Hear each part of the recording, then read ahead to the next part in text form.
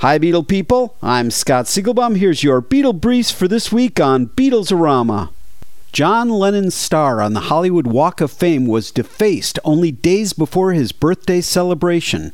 Capitol Records, which is now part of Universal Music, came to the rescue and restored the landmark in time for the October 9th celebration. Ringo Starr is selling tickets for the October 23rd Los Angeles launch party of his limited edition Genesis publication book, Photograph.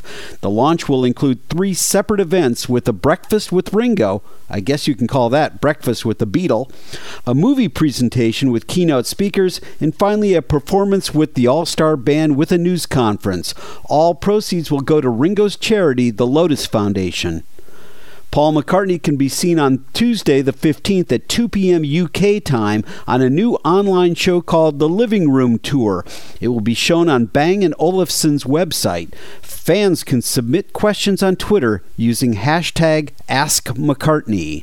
And finally, on his recent appearance on Jimmy Fallon's Late Night Show, Paul McCartney jokingly announced that he invented photobombing and selfies. Check out his interview online. Check out rare Beatles-signed artwork as well as famous Beatle photographs and animation at rockartshow.com. I'm Scott Siegelbaum for Beatles-orama.